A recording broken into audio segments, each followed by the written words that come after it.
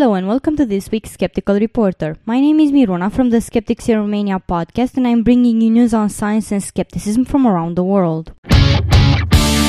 A Delaware doctor and his wife were arrested this week after their daughter told authorities that she was punished by waterboarding, a method of torture. The 11-year-old girl told police that her father, pediatrician Melvin Morse, would hold her face under a running faucet, causing the water to shoot up her nose.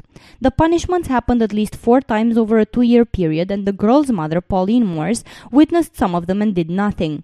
Morse specializes in near-death experiences in children and wrote a book about the subject called Closer to the Light in 1991. In hundreds of interviews with children who had once been declared clinically dead, Dr. Morse found that children, too young to have absorbed our adult views and ideas of death, share first-hand accounts of out-of-body travel, telepathic communication, and encounters with dead friends and relatives, a reviewer wrote about the book. Morse was also interviewed by CNN's Larry King about the subject, and he runs a non-profit organization called the Institute for the Scientific Study of Consciousness.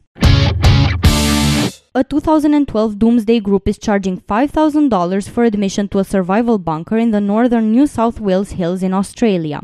Massive earthquakes, shifts in Earth's poles, and devastating solar flares will be among events faced by the global community this year, according to the group, which describes itself as a survival community. The group organizer, mechanic Simon Young, said the entry fee went towards concrete and other materials to construct the bunker, believed to be in mountains near Tenterfield. Scientists worldwide have refuted 2012 doomsday claims, saying nothing will happen to Earth this year. When asked about the bunker project, said to be 1.2 kilometers above sea level to avoid predicted catastrophic sea events, Young said he believed it was the best chance of survival. The bunker is expected to be completed just before December, when the group anticipates sun activity and tectonic shifts to wipe out most life on Earth. A self-proclaimed Russian prophet had a vision from God. He would build an Islamic caliphate under the earth. A decade later, police had to intervene and rescue 27 children of the sect he created. Ages 1 to 17, the children rarely saw the light of day and had never left the property, attended school, or been seen by a doctor, officials explained. Their parents, sect members who call themselves Mu'min, from the Arabic for believers, were charged with child abuse. The sect's 83-year-old founder, Faiz Rahman Sattarov, who declared himself a prophet in contradiction to the principles of Islam, was charged with negligence. The children were discovered when police searched the sect grounds as part of an investigation into the recent killing of a top Tatarstan Muslim cleric, an attack local officials blame on the radical Islamist groups. In Great Britain, a website offering parents advice on childhood immunization has been ordered to remove information about the MMR vaccine after renewing claims that it could be linked to autism. Baby Jabs said the vaccine could be causing autism in up to 10% of autistic children in the UK. It also said most experts now agree that the large rise in autism has been caused partly by increased diagnosis, but also by a real increase in the number of children with autism. A further claim said the vaccine strain measles virus has been found in the gut and brain of some autistic children, which supports many parents' belief that the MMR vaccine caused autism in their children. One person complained that the claims were misleading and unsubstantiated. The Advertising Standards Authority noted that the website makes clear that the original allegations of a link between the MMR vaccine and autism by Andrew Wakefield was strongly rejected by government and the medical establishment. But it said consumers are likely to infer from the website's claims that the vaccine might have played a role in the increase in the number of children with autism. And now let's look at some news in science. Scientists from the Scripps Research Institute have identified a new stem cell population that may give birth to the neurons responsible for higher thinking. The finding also paves the way for scientists to produce these neurons in culture, a first step in developing better treatments for cognitive disorders, such as schizophrenia and autism, which result from disrupted connections among these brain cells. The new research reveals how neurons in the uppermost layers of the cerebral cortex form during embryonic brain development. The cerebral cortex is the seat of higher brain function, where information gets integrated and where we form memories and consciousness. If we want to understand who we are, we need to understand this area where everything comes together and forms our impression of the world, said the study's senior author Ulrich Müller, a professor and director of the Doris Neuroscience Center at Scripps Research.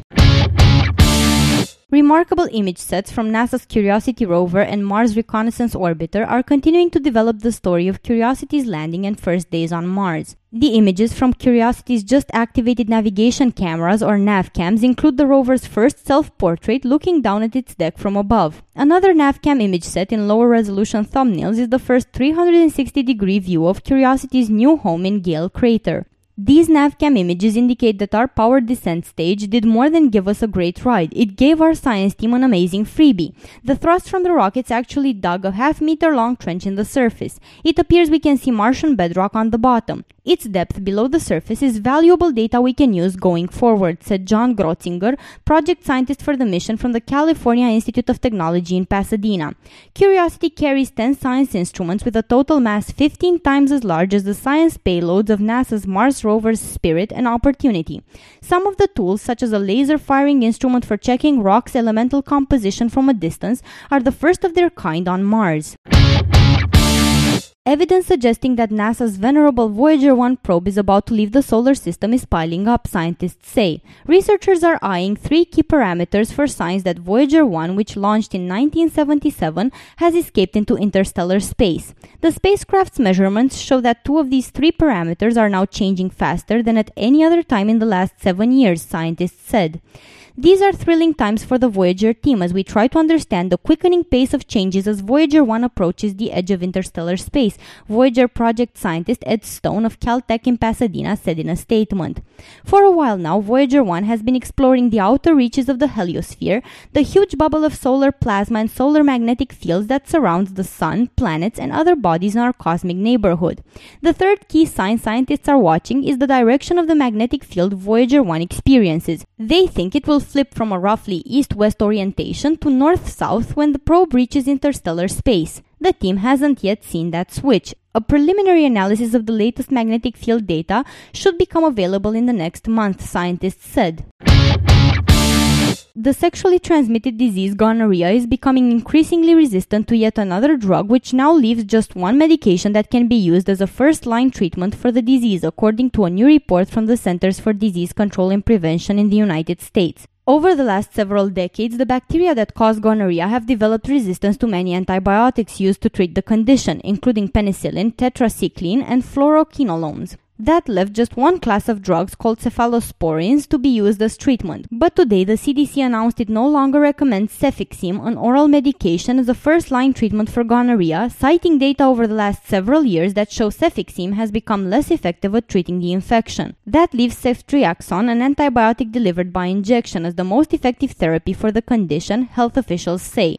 But because health officials expect that gonorrhea will eventually become resistant to ceftriaxone, new treatment options are urgently needed, the CDC says. Gonorrhea is caused by the bacterium Neisseria gonorrhea and is spread through sexual activity. People with gonorrhea often show no symptoms, but the disease can lead to serious complications, including infertility and chronic pelvic pain in women, and in men, epididymitis, a painful inflammation of the ducts attached to the testicles that may cause infertility if left untreated. And in local news from Romania, we learned that changing environmental conditions are causing more fires to erupt in mountainous regions of the country. Authorities have announced that a fire in the Bucegi Mountains that had taken 2 weeks to put out has reignited. Rescue teams were mobilized to go up the mountain and try to put out the fire before it turns into an ecological disaster. The last event caused hundreds of hectares of forest to burn down. This was Miruna for The Skeptical Reporter. This show was recorded today, the 10th of August 2012. Thank you for listening.